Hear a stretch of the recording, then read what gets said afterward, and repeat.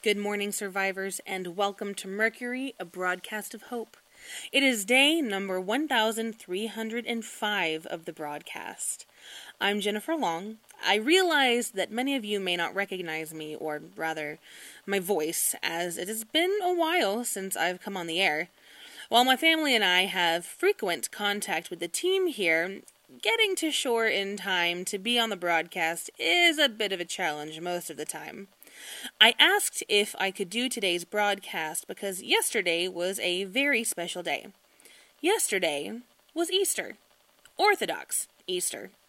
Not everyone is aware, even among Christians, that there are 2 different days that the resurrection is celebrated, depending on denomination. The majority of Western Christians celebrated Easter a month ago. We did too, although I don't recall if it was even mentioned on the broadcast this year.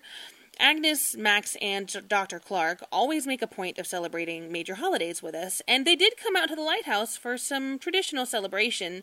Well, as close to traditional as things are during the zombie apocalypse. No chocolate bunnies or peeps, but we did manage to put together an egg hunt and a wonderful meal together.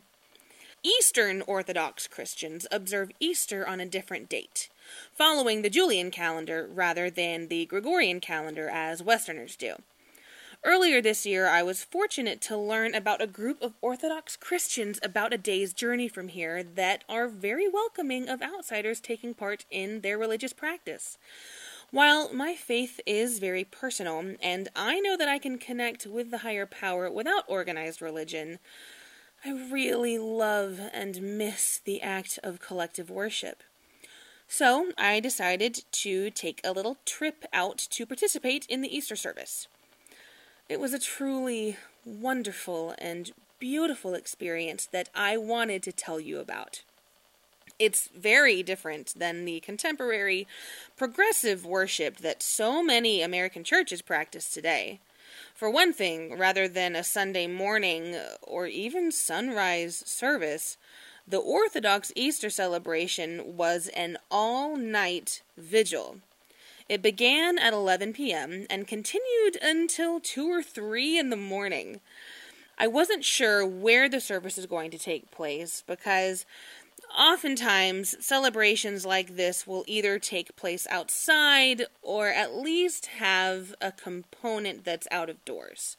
This one was inside the sanctuary, which may have been for safety reasons, and they do have it well fortified against the zombies. It began in near total darkness, with just a single candle lit on the altar. There was singing and Gregorian chanting for nearly an hour. Some was in English and some was in Greek.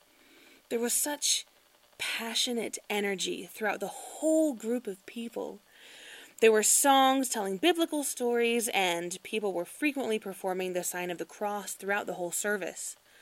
Then, the light from the single candle was taken by the priest to light a candle that he was holding. The light was then passed from one person to the next until every single person was holding a lit candle. This was the most powerful part for me. It's the metaphor of the light of Christ being spread from person to person. It's light, it's life energy, it's hope and love, and it's being spread to people through people. It doesn't matter who you are, what your background is, what your position is in life. You have the power to spread that light to another person. You are also deserving of that light. It was visually illustrated in the diversity in the room. There were people from all walks of life, young and old, receiving light from the person next to them. Some family and some strangers. We all shared in that light until together the sanctuary shone brightly with our collective candles.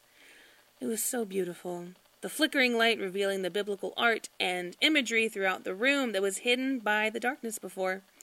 The faces around me illuminated in bright, yet still soft candlelight. Then were gospel readings and the New Testament. There were prayers again in both English and Greek, and celebration of the Eucharist. There was more singing and chanting, including the collective exclamations of "Christ is risen" with so much fervor and joy. After several hours, it finally wound down with the Greek version of "Lord have mercy on us," over and over, which again is somewhat different than the Western concept. Rather than begging for relief from torture, this request for mercy was a request for healing. It was an appeal for Christ to move in our lives and an offering for our service to the Creator and to each other. Listeners, it was truly a wonderful experience. When survivors gather and make something so beautiful together as this was, it's just a reminder of why we are all here, of our shared humanity, and of the hope and goodness still in the world. I hope everyone out there experiences something like this in your life, as a reminder of why we are all still here. Thank you, Mercury team, for letting me share it on the air today. Go out and enjoy life and enjoy the world in this new season. And take care of each other.